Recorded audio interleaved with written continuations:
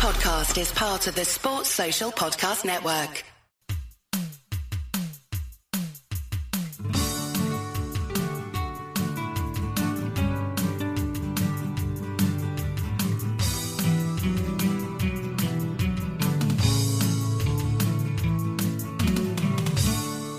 Welcome to Nessun Dorma, your regular, sort of weekly, sort of semi-regular, weekly, maybe not quite so weekly, football chat about 80s and 90s football. I am Lee Calvert, and also here is the virtually ever-present Rob Smythe. Hello, Rob. Hello. And also another Rob, in special guest, Mr. Rob Bagchi. Hello, Rob. Hello, Lee. Hi, Rob. You can get in touch with this podcast on @NessundormaPod on Twitter, or there's the website, which is nessundormapod.com, and there's contact @nessundormapod.com if you want to get in touch. You are probably listening on the Acast app or Apple Podcasts. Don't forget you can subscribe if you're there. It'd be really good. You would just get a fresh delivery of our content whenever it comes out every week or thereabouts. And thank you very much to everybody who's listened so far, and a few people who've sent us some very nice positive feedback, haven't they, Rob? One or two, yeah. One or two, yeah. Which is probably about half of the listeners. So, you know, we're not doing too badly. Coming up in this episode, we'll take another look at another defunct competition like we did a couple of weeks ago. We'll talk about a forgotten goal that will help you remember if you don't remember it. And also Rob Bagchi, sorry Rob, is here specifically to talk about Howard Wilkinson's Leeds. And that'll be the big discussion this week. But first, a bit of a sad note to begin with, actually. If you haven't heard, but we heard at the weekend that Benjamin Massing died on Saturday at the age of 55. Most people, he played professional rugby, obviously, for a few modest French teams for a few years, but most of all, he's remembered for his, obviously, World Wrestling Federation flying leg scissors on Claudio Caniggia in 1990, and also being a big part of letting England get out of jail in that quarter-final. Isn't that right? Was he responsible for both penalties? He was yellow carded for one of them, wasn't he? Was it both of them, him? One was a tag team, I think, between him and the keeper, yeah. just to get the job really done, yeah. What I like about Massing, I think we've spoken about Caniggia before, but it's so rare you get a player who's associated with one, I was going to say skill, isn't quite the right word, but even you get like the Cruyff turn, the Zidane roulette, but actually with Massing, you don't even need, it's just Massing. Massing and Panenka are the only two, I think, whose names immediately evoke something. It's the greatest tackle of all time. I'm not even interested in hearing any arguments to the contrary. It's just the greatest. It's always good when you've become a verb, isn't it? Exactly, yeah. But it is really sad, and actually, it's surprising that in this day and age of everything being on a breaking news ticker, I didn't hear about it until about 2 days after he died. It just kind of almost crept under the radar, which I don't know. I'd say he was only 55 and died. He did die in Cameroon. I don't know what he's been doing. He finished not long after I think he retired in 93 or something. He wasn't long after the 1990 World Cup. But yeah, the thing is, regardless of how relatively mediocre his professional career was, and it was, he will be remembered forever. Certainly by this podcast, but by most people. So that's something, I suppose, to take with you. One other thing, I don't know if we've mentioned this before, but that video of him when he does Caniggia and there's a bit of a squabble after and he tries to kick Burchaga up the arse with his bare foot. It's brilliant the way Burchaga saunters over, has a sly look over his shoulder to where the referee, and then just crumps his studs on Massing's bare foot. It's fantastic. It's just.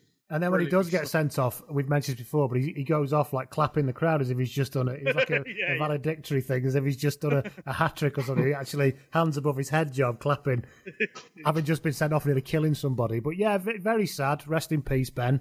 And I say your name will live on forever, so thanks very much for that. Before we start talking about leagues, let's talk about a defunct competition, shall we? And I want to talk about the Full Members' Cup. Mainly want to talk about it is because it is quite possibly the most bizarre cups that has ever created in British football. In that one, it was brought in, I only vaguely remember it because of the finals, but it was brought in because there was no European fixtures after Heysel. That was the first thing. But it's what I love about it so much. If Europe was kind of the glamour thing, then everything about this just reeked of sort of anti-glamour. It was like sort of being finished with by Jennifer Lawrence and deciding to go out with a mop in a dress instead, because even the name's absolutely ridiculous. Because it's named because this is true because clubs in Division 1 and Division 2 at the time were full members of the Football Association. Rob Bagsy's nodding.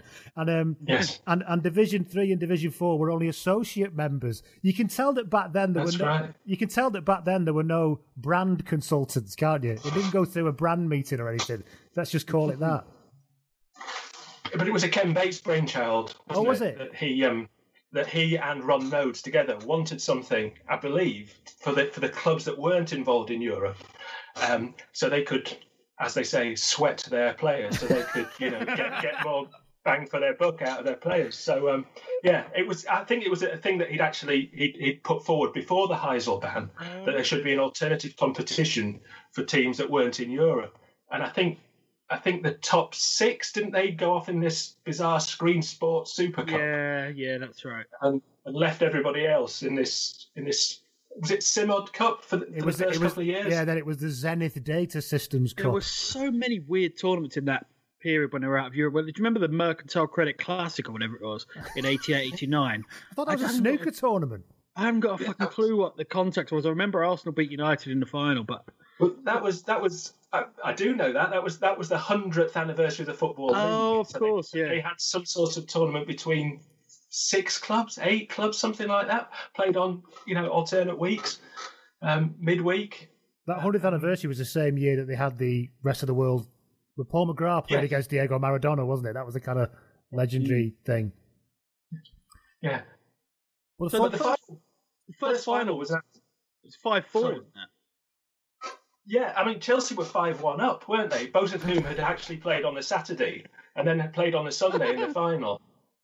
So that shows you how much care everyone gave it. But I think, did David Speedy score a hat-trick, which was the first hat-trick scored at Wembley since Jeff Hurst? So, I mean, there was something there. And it got a remarkably big crowd, that final. It was over 70,000. Yeah, it was around that figure, yeah. It was Chelsea 5, City 4. Speedy scored a hat-trick, as you say. Doug Rugby scored her own goal as well. But yeah, it was just such a bizarre time. And weirdly as well. Sorry, Rob, go on. No, they were all really high-scoring finals, weren't they? They were loads and loads and loads of goals. No one gave us stuff. I remember a great Forest counter-attack in one of the finals. And they won it a couple of times, didn't they? It was another one of those finals, another one of those tournaments that went to Wembley that wasn't the FA Cup, that Clough was brilliant at. But couldn't do the FA Cup. It's really odd. Yeah, I think Chelsea won it twice and Forest won it twice. It was almost as if those clubs that took it seriously were almost guaranteed a run to the final. And didn't Reading absolutely thump Luton the same year Luton beat Arsenal in the Littlewoods final? Yeah, that was the strangest thing. Like Luton's greatest ever season, but they got battered by Reading in the final of this. I think Michael Gilk scored or something when he was about 16 or something. And Palace battered Everton in 1990-91, 4-1. Oh, Palace were really good then. That was only finished third. But I don't remember the final at all. I'm ashamed to say. It's one of those things that you couldn't really remember ever existing until you started looking again. Were they on TV? I remember the Forest Southampton game in 1992, I think, was on Sky or BSB or whatever it was, but I don't know before then. I actually can't remember. They certainly weren't on terrestrial TV, so I mean, maybe they'd been on one of the satellite channels. Elton Wellesby wouldn't have got out of bed for that. He was certainly not. The full Members' Cup. That was a Matt Lorenzo special. That was. But yeah, the Simod Cup. Is Simod even still a thing? They were a big sponsor in the early 90s. They also sponsored the Minardi Formula One team, Simod. I remember that. I don't know why I've got such niche sponsorship knowledge from the early 90s, but I seem to have that already. This is entirely self-obsessed, but we're having our bathroom done at the moment, and outside at the moment there's a big metal tray that says Makita on it, and I just keep thinking of the fucking Makita Makita Tools Cup. It's terrible, isn't it? 2017, I'm getting my bathroom done. Was that a lower league one, the Makita Tools Cup? No, wasn't that an Arsenal driven thing at Wembley? You know what then became a pre-season thing? Yeah, didn't they play like Sampdoria and people like that? Yeah. In the Makita tournament, I think. I don't know. We're not talking about it this week, but there's loads of stuff. Remember the Anglo-Scottish Cup? The Anglo-Italian Cup? Anglo-Italian Cup I just associate with real fist fights. I don't know whether that's true or not, but was Swindon involved in one? Yeah, and Birmingham City, I think. Yeah. In another, yeah. Strangest thing ever. So there you go, another defunct competition, the Full Members Cup. So yes, quite an interesting time, it seems, for football back then, and for many reasons, not least of which, bizarre tournaments that kept propping up. What's your favourite defunct cup? Let us know out there at Nessendormer Pod on Twitter. So, Rob, we've got Rob B. We've got you along this week to talk about Howard Wilkinson's Leeds, specifically, because you know a thing or six about it.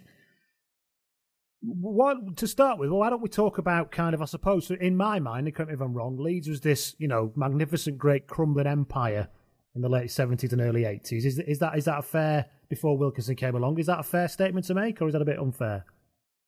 Well, I think after the European Cup final in '75, it was downhill until we were relegated in 1982.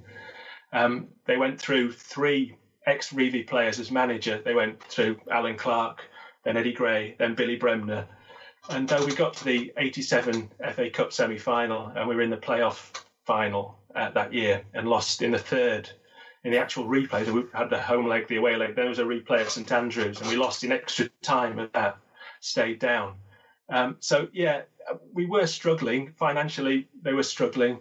And their ability to recruit Wilkinson from Sheffield Wednesday, who were an established Premier League club who finished 5th a couple of years before.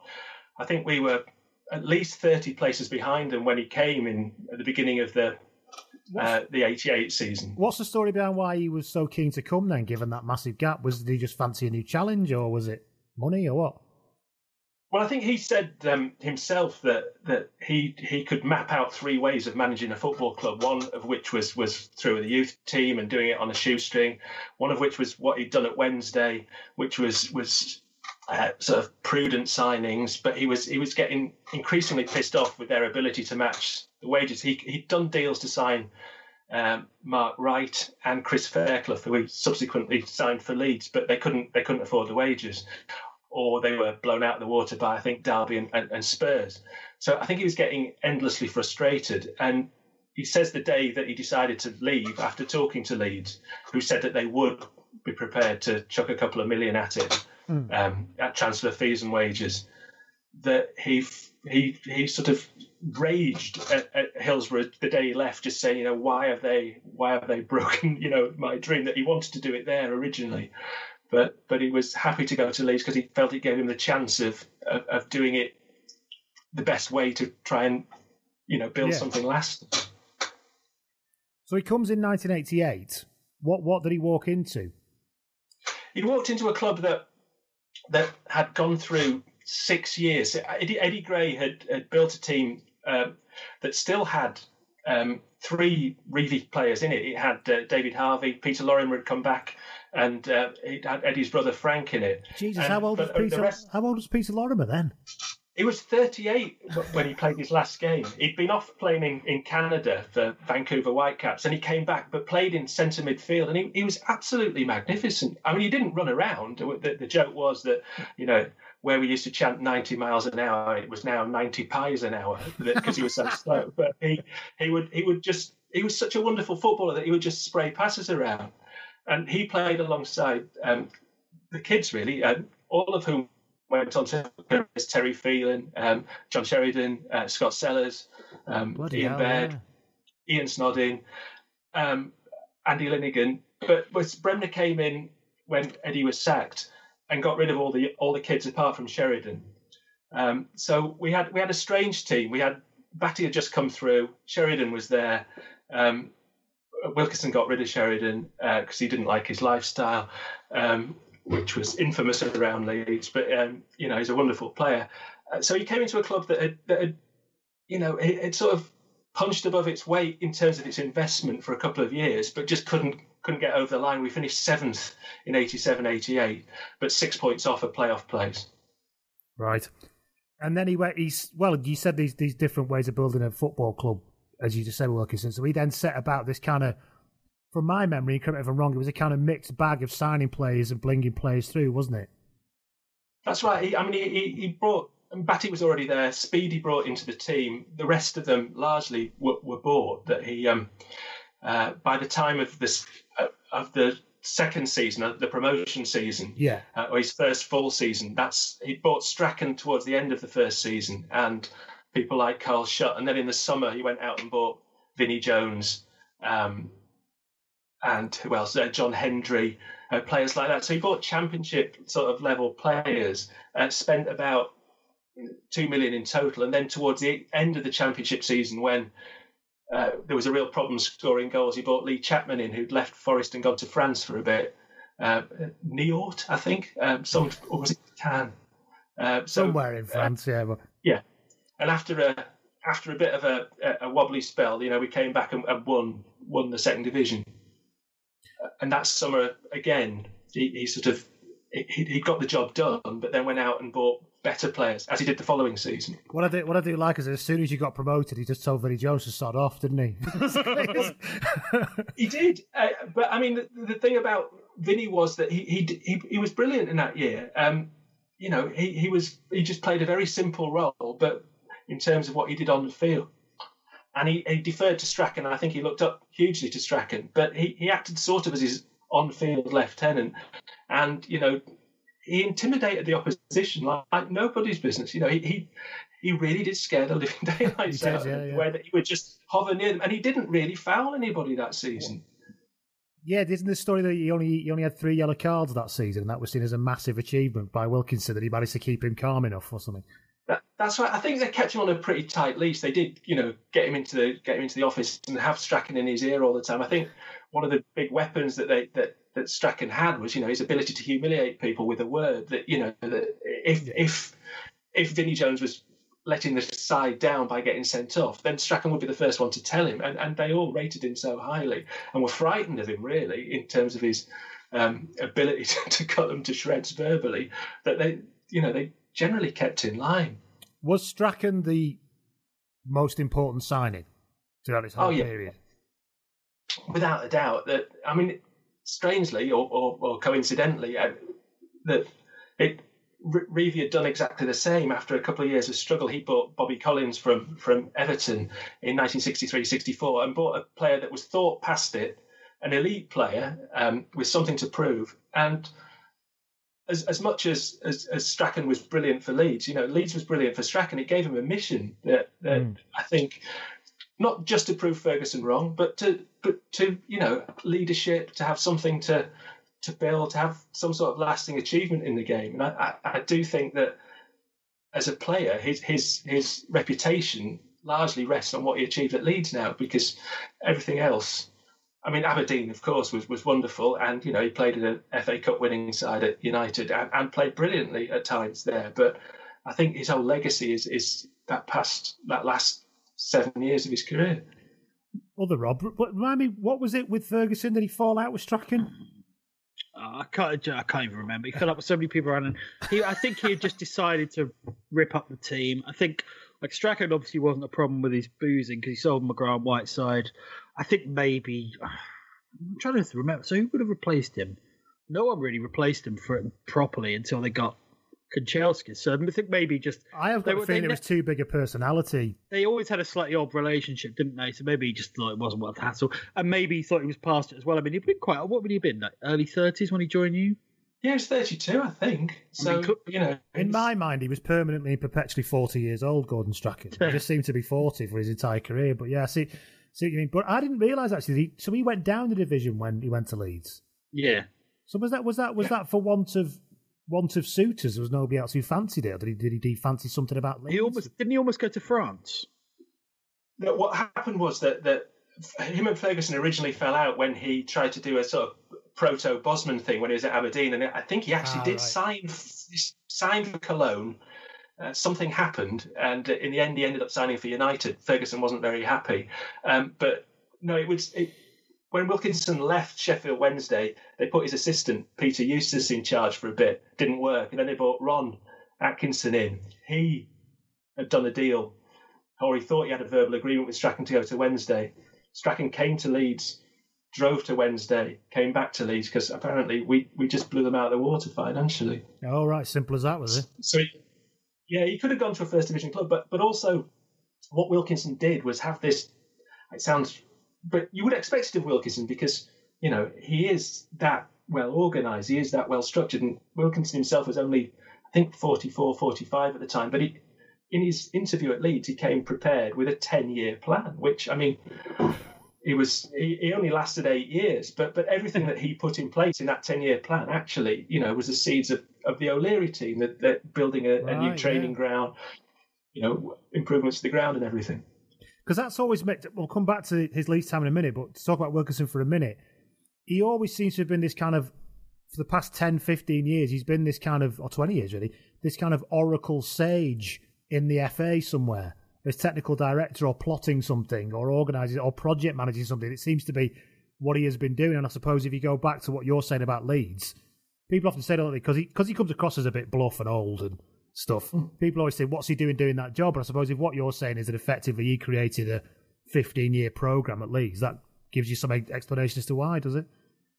It does. I always think of that thing I know Fever Pitch is hugely discredited these days, or people have turned against it, but there's that wonderful bit where he describes his relationship with Arsenal managers, and he talks about Bertie Mee being his granddad, and Terry Neal being like a horrible stepfather you can never warm to, and how George Graham is his dad. But Wilkinson never really had that sort of relationship. Wilkinson was, to all of us, I think, some sort of teacher. He is that sort of austere. And sometimes you hate teachers, sometimes you like them, and you could do both at the same time with Wilkinson. He was very methodical, but he was very bright. And I think he having grown up through coaching, a huge adherent of badges and structure and performance, and particularly physical fitness, which is the stick that was always used to beat him when he had Sheffield Wednesday players out running in the Peak District in the middle of December.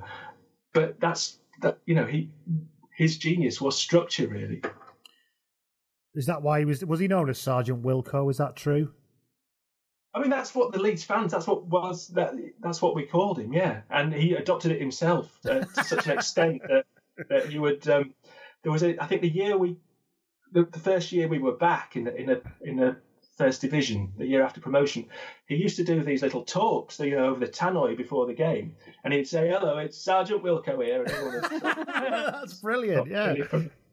But half the time it was counterproductive, because that year I think the game where Liverpool beat us 5-4 at home, but we were I think we were either 4-0 down at half time or 4-1 down at half time, but that had been sort of prefaced by Wilkinson saying over the tannoy before the game, we welcome him in this most storied club, with wonderful players. And everyone was just like completely intimidated by it. And even people on the Kop who loved Wilkinson were just shouting, "Shut up!" on speakers that were just there, making him out to be Superman. So you came up in 89, was it? No, you won in 1990, Kelly, in 1990-91. Yeah, 89-90. Yeah, so you came up for 1990-91. Circumstances at Bournemouth. Where Remind people what the infamous circumstances at Bournemouth were, and by people I mean me. We needed to win to win the division, and 20,000 Leeds fans turned up in Bournemouth to witness it, and obviously only about 4,000 of them had tickets. So there was some slight discomfort amongst the locals, some of which was probably, in fact, justified. I think. I didn't go, but my brother went, and my best mate was there, and they didn't get in. But some of the things that they saw that day, let's look at that. Okay, yeah, I know what you're talking about now in terms of infamous. So you came up. Jones went, obviously. Mel Sturden was already there. You mentioned Chris Fairclough, Lee Chapman. Gary McAllister came in from Leicester, is that right? That season, John Lukic came in. Speed and Batty already coming through. So that you won the championship. So and that team started. Then you won the championship in '92, the old league championship.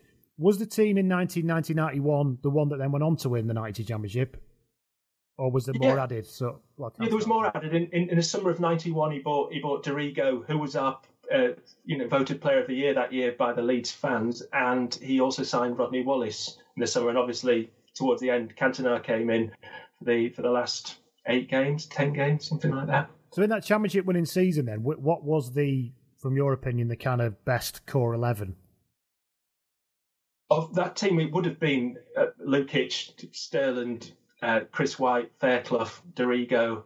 the famed midfield of Strachan, Batty, McAllister, and Speed, and Chapman and Rod Wallace up front. Right, not Cantona.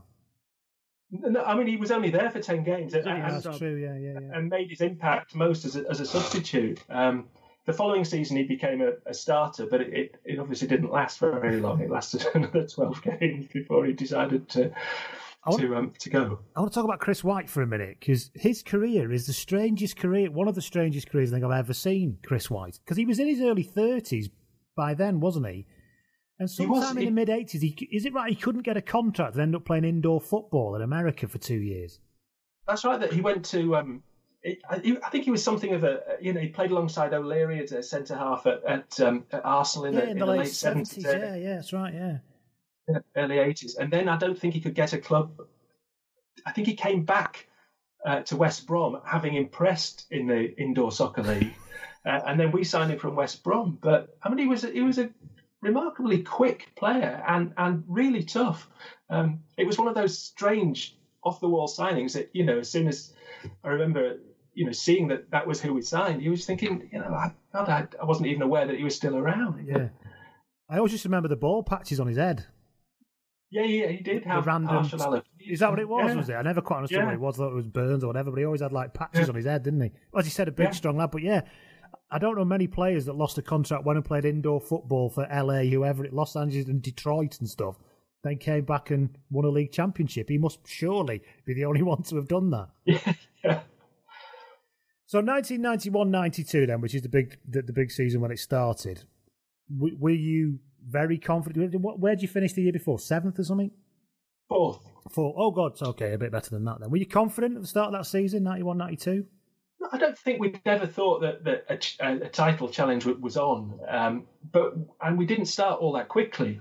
I think we thought that the goal would be to try and get back into sort of European competition, because although Arsenal had been in the, I think they'd got back, hadn't they? Having won the title in '91, they were allowed in the European Cup. I think there was a Cup Winners' Cup. Man United were in the Cup Winners' Cup.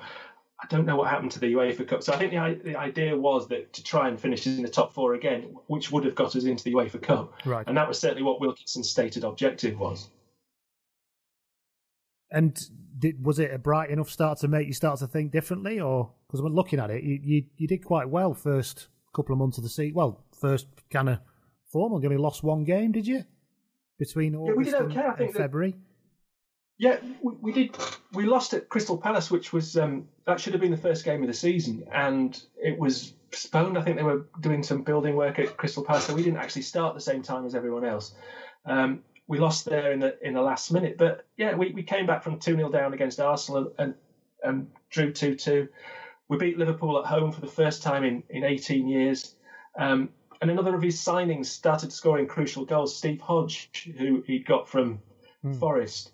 And he had an extraordinary ability just to be, there in the box during an episode of penalty box sort of pinball ricochet, he'd be there just to smash it in from 12 yards. But I do remember the game against Liverpool was the one where you started to think, well, even though it was a Souness team in hindsight, not all that stuff. You didn't know that then, did you? It was still Liverpool. No, it it was like it was the Nick Tanner era and Dean Saunders. But it meant so much because we hadn't beaten them for 18 years. We've not beaten them since we last won the title, I think. Yeah, so you lost that game to Palace. Of course, the next game you lost was against the mighty Oldham Athletic in February when you lost 2-0. I'm an Oldham fan, by the way, so that's why I'm getting that dig in. But I believe they suffered hypothermia and couldn't Everybody always says that. It's never our football that wins games. It's always the fact that it's like playing in the Arctic Circle that people always talk about. Yeah, so what kind of football was it then? Because there were quite a few big wins, weren't there? 6-1 against Wednesday, 4-2 Notts County, 4-3 against Sheffield United. They stuffed Villa as well, didn't they? They stuffed a good Villa side, 4-1, I think, as well. They did, and Villa were on the way up, weren't they? I think the following season they were challenging Man United for the title. That was the first. I'm pretty sure that was the first game that was televised of that season of Leeds, and it was almost like a here we, a coming out thing. This is who we are, to showing to everyone. And yes, we absolutely battered them. That built largely on crosses from Sterling and speed, and we just, I think Wilkinson man-marked Tony Daly, which hadn't been done. He had Chris Fairclough sort of following all around the pitch, which seemed an odd thing to do to someone as erratic as Tony Daly. But Wilkinson was convinced that he was he'd done his work, he'd done his preparation, and decided that he was the playmaker and he was going to stop him, and that's what we did. And when you look at the goal score, you mentioned about goals, and top scorer that season when you won the league was Chapman, but was 16. But there were quite a number of goals shared around as well, like you said, weren't they? Because Wallace got 11, Steve Hodge got 7, Gary Speed got 6, Sterling got 6 from left back. Was he a set piece taker, Sterling? He took penalties, didn't he? Did he? I was going to say that. He took penalties and free kicks, but yes, Zico, as he was known, had an extraordinarily powerful shot, and he was a tub thumping, barnstorming sort of right back. You wouldn't want to have a conversation with him or anything, but he was remarkably committed, and I've never seen anyone cross the ball better at pace than Sterling. He could just hit these wonderful parabolas, and particularly coming from the right, you'd have Chapman in at the far post. But if it missed him, there'd be Speed piling in, who was, as the cliche goes, he was terrific in the air. But he was, he scored wonderful headed goals, as well as a couple of, 20-yarders as well. I mean, the late Gary Speed, but it's amazing because in my mind, he must have been about 9 3/4 when he made his debut for Leeds, because he was just around for so long. Was he? How old was he this season? 18, 19, something like that? He'd have been about 20, yes, I think. Wow. Yeah, so the goals were shared around a fair bit. You went on to win. You lost 4 games all season. Did you go undefeated at home? Is that right? Yes. Yeah. And I think back then that was felt that that was not the bare minimum for a title campaign, but it was something that had to happen. That you should not that you shouldn't lose, but you certainly shouldn't lose at home. And I think, I know it's a cliche about the intimidating atmosphere at Elland Road, but it was still, you were still standing there. There was a terrace along one side, the Lowfields Road, and there was a terrace, obviously a big terrace behind the goal. And it was, as Ferguson, dubbed Manchester United the Theatre of Dreams, he also called us the Theatre of Hate, as it was, that we managed to, the Leeds fans managed to make it a very hostile environment for visiting players and visiting supporters, I'm afraid. They're the same across all sports as well, because Leeds Rugby League are renowned for being not a particularly welcoming bunch either. It's just obviously something about the city that makes people want to intimidate people, I suppose. Rob, from your point as a United fan, was it particularly awful to lose the last ever First Division to Leeds, or were you not asked? I don't think it was the fact it was Leeds or it was the last ever First Division. It was just the fact that it had been 25 years at that point. I think people talk about low points. I remember when United lost 6-1 to City, but nothing will ever be lower than that day when Leeds won the league and United lost to Anfield. It cannot. It's not possible. It's not possible for football to get worse than that as a United fan. I think at the time there was a bit of bleating about, the best team lost the league, but realistically, that's bollocks. Leeds just held their nerve a bit better. I know United were unlucky with the fixture lists and with injuries, but Leeds just held their nerve a lot better, really. And they were a really good side. You look back, that midfield was just sensational. Not just the quality, but also the variety. Everyone brings something different, a bit like the great United midfield a few years later. No, I don't. I mean, obviously it hurt that it was Leeds, but I think it was more about just not winning the league because it had been so long. It had been the first challenge. Well, yeah, but it's been the first challenge since, arguably since 83, 84. I know they won 10 and 85, 86, but actually they were gone from the title race by February. So, but yeah, that day was a very, very dark day. So to go back to Wilkinson, Rob. Well, I don't know how I'm going to do this. Sorry, the best way I could do it. But so it was obviously a bog standard 4-4-2 because tactics hadn't been discovered then until another 6 years before tactics were discovered in football, I think. Bog standard 4-4-2. Was there a particular Wilkinson style of playing that Leeds played that he took elsewhere, or did he work it with the players, or did he make people play to his way of playing? What was it? Well, it was based on pragmatism, really. It was 4-4-2 to an extent, apart from the odd man marking mission. But he did.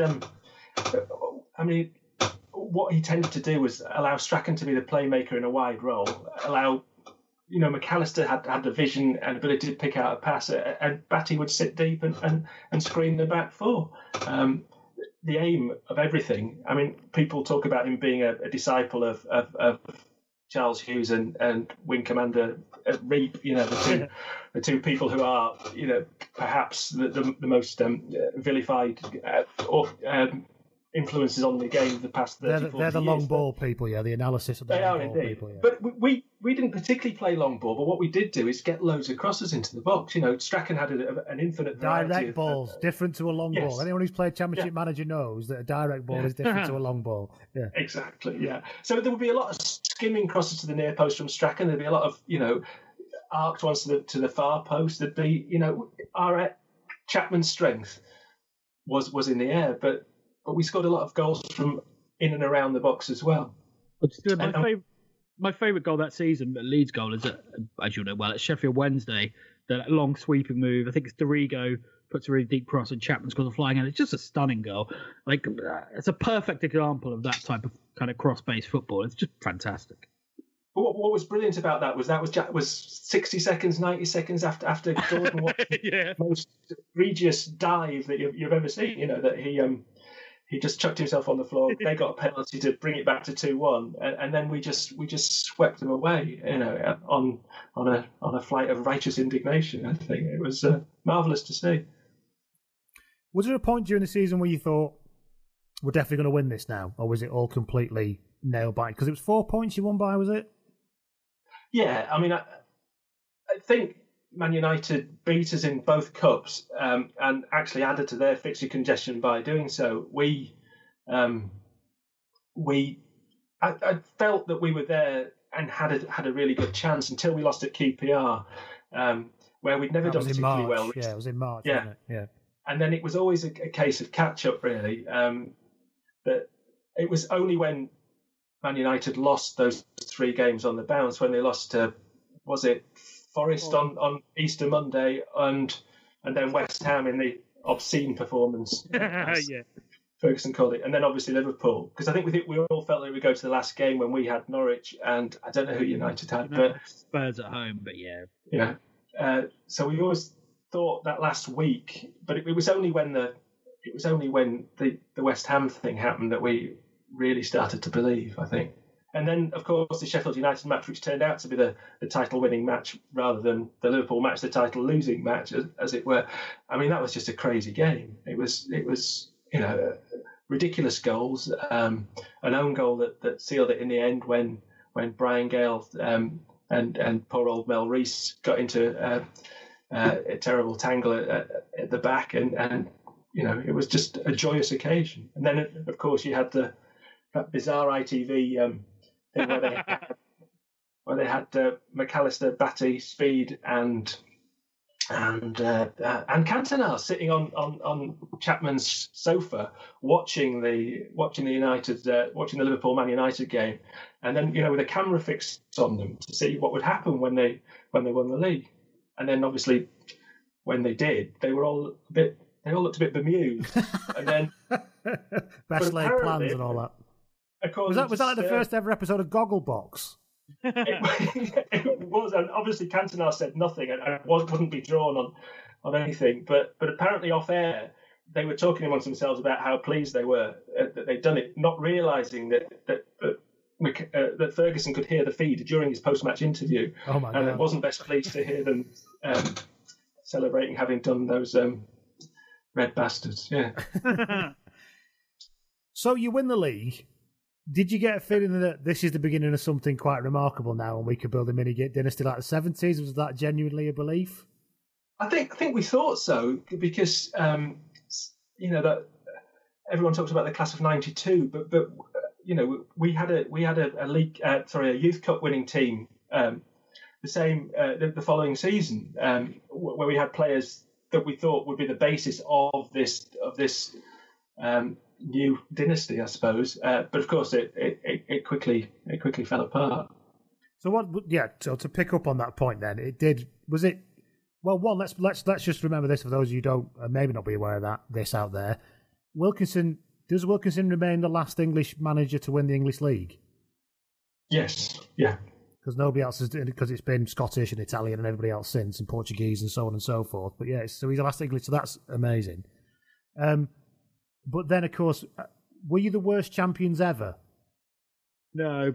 In terms of City. No, but they didn't win away from home. Is that right? That's right. Yeah. the year after, Man City were relegated as champions once. Oh, were they? Right. Okay. Anyway, sorry, Rob. So it's 17th the next year, was it? 17th, yeah, and looked all the world, in March and April as if they were going down. But I'm just checking to see if we won an away game towards the end of the season, but I don't think we did. What happened then? Well, a number of things. First, everyone talks about the fact that the rules changed, that we weren't there were no more back passes, or the keeper couldn't pick it up after the back pass. It wasn't a tactic that they used an awful amount. They didn't. Sterling had a career-ending injury although he played 3 more games in the 92-93 season, and we didn't adequately replace him. They bought David Kerslake halfway through the season, but it didn't really work out, and then they sold him within a few months. And of course, they were just an aging team. I think that Chapman, wasn't. Yeah. I mean, he still scored goals, but he wasn't quite as. Not that he'd ever been particularly mobile, but we weren't getting the service into him, and it all felt as though, it had gone very stale very quickly. And obviously, the Cantona business with him walking out, or us actually ushering him out the door, was it was a huge blow to morale, not amongst the team who were happy to see him go, but amongst the fans. Well, what I find interesting, and I don't know if you have a theory as to why, is that not to call them surprise champions, but relatively unexpected champions like Leeds, Blackburn, and to a slightly lesser extent Leicester. The season after, their home form was pretty decent. In Leeds' case, really, really good, and Blackburn's, but their away form was absolutely diabolical. I wonder why that is. Yeah, I'm not really sure. I don't think it's because teams particularly sit off them or anything like that. I don't know. I wonder if it's something to do with the approbation they get at home. That I don't know. I mean, I don't know. Often found. Yeah, it's because if you look at Blackburn 95-6 after they won the league, they were really, really good at home. They thumped Forest 7-1. I think they finished third. Again, away from home, absolutely useless. I don't know. It's really interesting. I'm not quite sure why. But of course, there is the other thing that you followed up your championship winning season by having a couple of games where you played in Riverardi. That's not, that's not a I want to challenge for the championship team again move, is it? Really? No, and Frank, did Frank Strandley come in that season, or had he been in before then? Strandley came in, I think, towards the end after selling Cantona. I think. Another thing. Strandley had a great reputation, didn't he? He did, yeah. He's one a Norwegian prodigy, but no, he wasn't very mobile at all. But the other thing, of course, is the investment in the all-seater stadia to change the. We had that Lowfields terrace knocked down and the East Stand built, which was done towards the end of the season after we won. So that everyone was financially were planning towards that, and people perhaps don't remember that a lot of it was financed the Arsenal North Bank, that controversial scheme at West Ham and Leeds. It was done on a sort of bond system, so there was always a sense of money worries that year to an extent. But obviously we went in the European Cup, and I think because Strachan had suffered from sciatica during the Championship season and was in and out of, missed a few games towards the end, that Wilkinson thought that he'd gone. So what little money he had, he bought 2 midfielders. He bought Rocastle and he bought Scott Sellers back, which wasn't exactly where we needed strengthening at the time. He could have done with a forward or and certainly a right back. What happened with Rocastle? How was he at Leeds? Well, whenever he played, he did okay, but he didn't have that sort of dynamism that he had when he was playing for Arsenal. And I think Graham felt that the injuries had taken their toll on him, particularly a knee injury. That can't have helped his confidence at all. That he had 6 or 7 years on Strachan. He'd won two league titles at Arsenal, And yet, as soon as Strachan was fit, then he was out of the team. I don't think he was fit when he came. And then because we had the problem with no right back, that Batty would fill in there, Speed would fill in there. So they sort of array him across midfield. David Batty's got an international cap at right back, by the way, at that point. So. European Championship. Yeah. Talking of right back, whatever happened to Rob Bowman? I remember a game when he might have been 17 against United, and he was magnificent against, I think it was Giggs, it might have been Sharp, but he just looked so good of all that. And I know there were some really good young players like Sharp and Tinker and Forrester, but he looked fantastic. And then I can't remember hearing about him again. Yeah, no, he was. I mean, he was, heavily involved in that youth team, and I think that Wilkinson felt that he was the most mature of them and put him into that game. But he barely played again, and that summer was when he had the inspiration to look at Gary Kelly, and who was a winger, say, at 20, 21, you're going to be a right back now. And he virtually was in the team for the next, apart from the year he was out injured, for the next 15 years. That's another example of Wilkinson being ahead of his time, really, converting a winger into a right back. Yeah, like I know he got a lot of stick and some of it justified, but in a lot of ways he was very kind of enlightened, wasn't he? Yes, I think Wilkinson's problem is I don't think he particularly cares how he's perceived, but he can't help himself coming across as dour. I think it's just, and I think that's part of his humour now. I think he quite amuses himself by coming across as dour. So he managed to stick around at Leeds, didn't he, Wilkinson, until '97 with mixed results, would you say, or was it middling results? Well, we had moments when particularly, when we had money, he signed Yeboah, and we had a bright start. We finished fifth a couple of times. We hammered Monaco away, and then got done by PSV in the UEFA Cup. We got to the League Cup final where he got booed off. Wilkinson got booed off for not picking. He picked a really strange team that day. He didn't pick Brolin, who'd only been at the club for 4 or 5 months, but was obviously in retrospect patently unfit. I mean, I don't know how they signed him. £4.5 million for someone with a cropped ankle who especially seeing as Wilkinson's such a detail man, isn't he? It seems very odd that squeezed through something like Brolin like that, because he was quite blatantly totally knackered, wasn't he? And he had wanted Asprilla. I think I've gone to Parma and tried to get Asprilla, who'd gone to Newcastle. I'd love to see that conversation. Howard Wilkinson and Tino Asprilla having a chat, yeah. And then I don't know if they'd said, well, hang on a minute, no, we haven't, you can't have him, but what about whether they just took him the last thing left. But 2 years earlier, I mean, at Euro 92, have you seen a better player? He was just outstanding. Yeah. And there was a couple of performances, one against Man United on Christmas Eve, where he played really well, and we won 3-1. But I mean, it started. Leeds were bought out in the summer of '96, and I think Wilkinson lasted 4 or 5 games. Cantona saw him off at Elland Road, scoring a penalty, and he was gone by October, I think, '96. He actually missed the penalty in that game. Do you remember? But then he scored a last-minute goal. It's one of my favourite celebrations. He stands and looks into the crowd, and there's a big fat bloke being restrained by about 10 people. It's very funny. What was the? I mean, sorry, we probably should have covered this in a bit more detail for people who don't know. What was the story with Cantona and Leeds? Well, he came in initially on loan, having trained with Sheffield Wednesday, who couldn't arrange. I think it was January, February. They couldn't arrange an outdoor trial match for him, even though Platini, who was the France manager at the time, because he was suspended by the French league, so he couldn't play in France. Platini, who wanted him for Euro 92, spoke to his friend Trevor Francis, who took him to Sheffield Wednesday, but they wouldn't sign him without seeing him playing outdoors. Leeds jumped in. Chris White never had that problem, did he?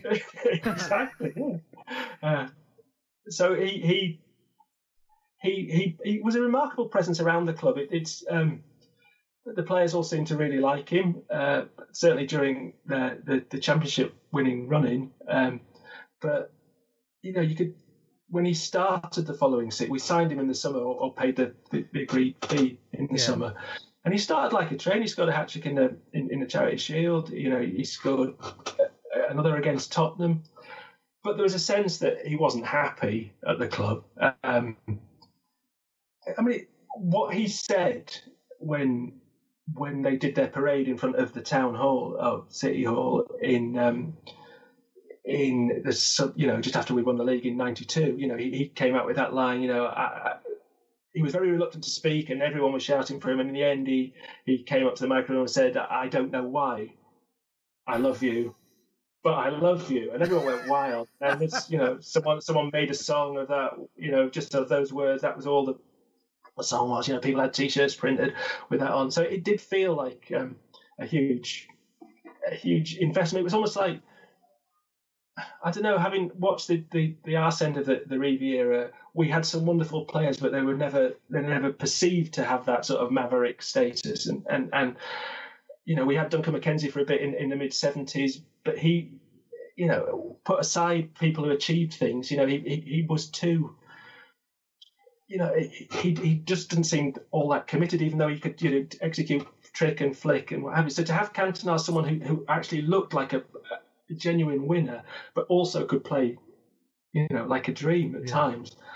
But I think integrating him into the starting 11 was problematic, and Wilkinson just got fed up of his behaviour. That he never wanted to be substitute in the second season he was there, and I think Wilkinson away against QPR, he wanted to save him for the game against Rangers in was it the Champions League or still the European Cup? I think it was the first year of the Champions League. It was the first year of the Champions League, yeah, that's right.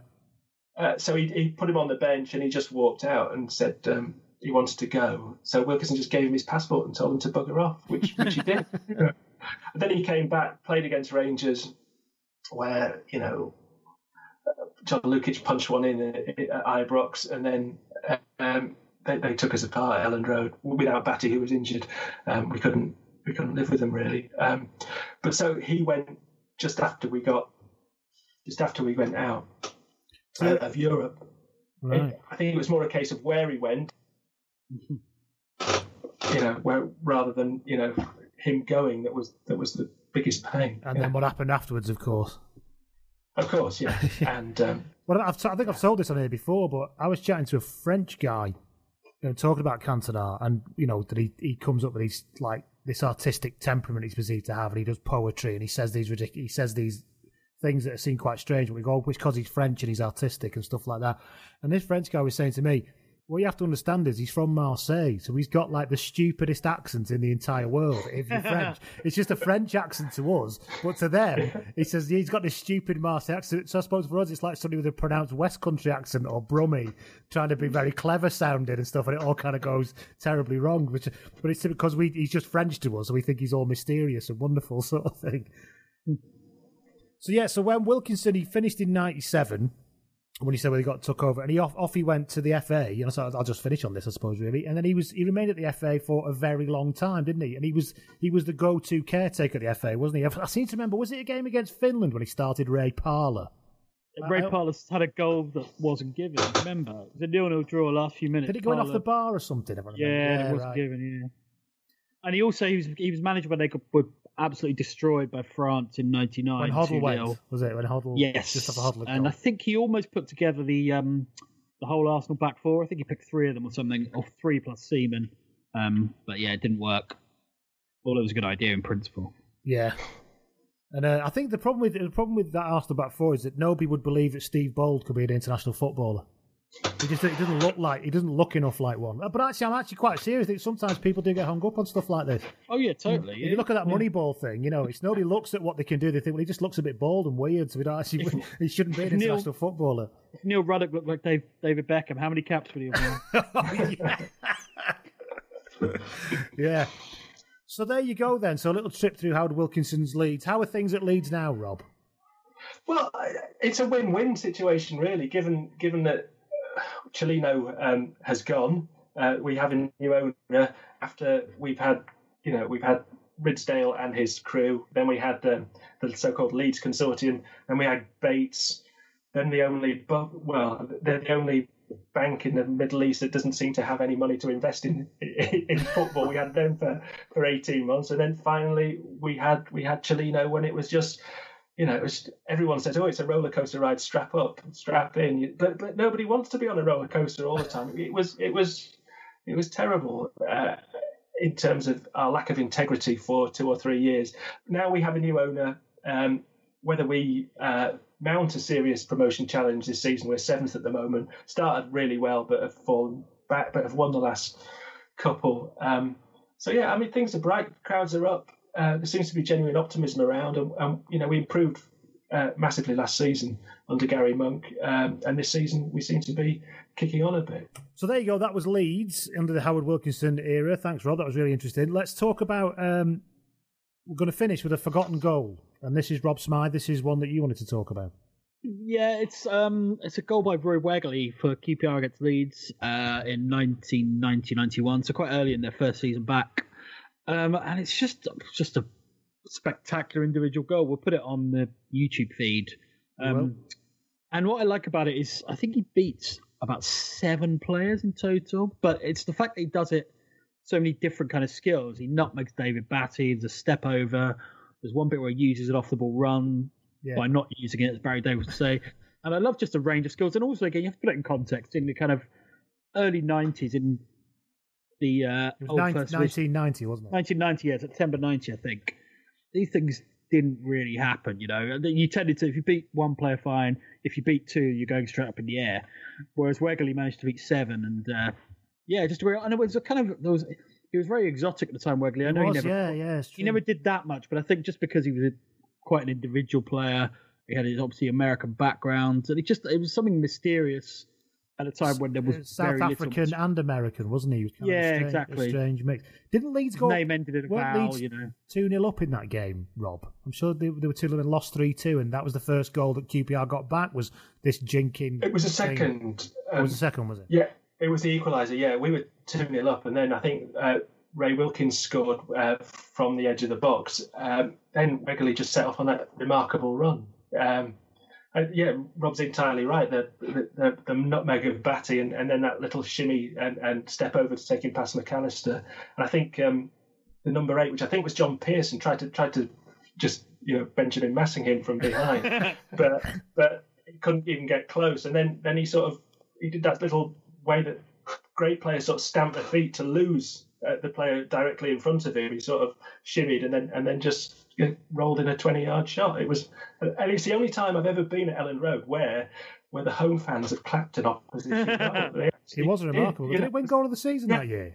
Yeah, it did. Yeah, but he always felt like he was going to break through, the next season because he was so elegant, so skillful. He was. It just never quite happened. We went to Blackburn and did okay, but obviously they had some great forwards under Dalglish. He had some good years. It just never quite happened. He was part of that kind of good Luton team at the end of the 80s as well, wasn't he? That's where he came through, wasn't it? And when you watch that goal, the other thing is he's obviously very, like you say, very elegant and incredibly balanced. But balanced, yeah. Yeah, but yet, for the last half of that run, he looks one blade of grass away from falling over, which is really odd because he's obviously not going to. But I suppose it's just because somebody like me, who's terrible, can't understand how that can happen. It's like, he looks like he's about to topple over, but he still manages to, as you said, do the stampy jink thing and then kicks it into the bottom. Goals like that. When players look like they're going to go and they still stay on their feet. It's 2 that really spring up. Maradona against Belgium in '86, when I have no idea. How does he stay? That is, And the other one is scored Best against Chelsea, when Chopper Harris basically runs him over at 60 miles an hour. And Best still, if you pause the video at the right time, Best's body is at such a ridiculous angle. How he stays on his feet, I'll never know. And then he goes around the keeper, and then only then does he go down, slides on the floor to the crowd. It's just brilliant. I love stuff like that. So there you go. We'll put that up on the Twitter feed. Roy Wegley's jinking masterclass for QPR. There's something about QPR and there's a thing about QPR and cultured players, isn't there? They've always had these kind of players who do quite well. Yeah, that kind of role. Yeah, I suppose. I can't think of any off the top of my head. Stan Bowles. As you obviously on Rod Marsh, yeah. And all that kind of. I don't know, it seems like they seem to find a home there, doesn't it? Yeah, well, not now, obviously. The Maverick. Yeah. I kind of like Well, they had to rap for a bit, didn't they? But, isn't he having a renaissance now? Is he at Genoa or Turin? Yeah. Well, he's in Italy anyway, but yeah. I remember seeing him at Old Trafford. He came off the bench for Spurs in 2007. And I remember thinking at the time that Spoke's an absolute genius, but he hasn't got a clue what he's got every trick in the book. He just will never know how to use them. And I think in the last season, he just stopped running. Yeah. Yes. A good friend of mine is a season ticket and has been for years at QPR, and every week for that last year of Tarab being there, was just him going on an unbelievable Facebook rants at how incredibly frustrated he was with him. Adulter Ab unwittingly caused one of our colleagues to lose about 3 stone. I think I might have said this before, but Neil Warnock was doing it when he was at QPR, was doing like a press conference, and he was moaning about how fat Tarab was, and he looked at this person, I won't say who it is, and just said no offence. And this chap we know, so basically he's kind of thundered all the way home before I'm laughing. And the next time I saw him, honestly, he lost so much weight so quickly. It's fascinating. So, yeah. Does Neil Warnock wear a wig? I'm sorry to, because he's got no eyebrows and his hair looks weird. It looks like he might have a wig on, but I don't know. That's just, well, we won't say. But yeah, thank you very much, both. That's the end of our little gallop through old football and some newer football this week as well. Cheers, Rob. And thank you, everybody, for listening. And we'll see you all again, or speak to you all again next week. Take care. Bye. Sports Social Podcast Network.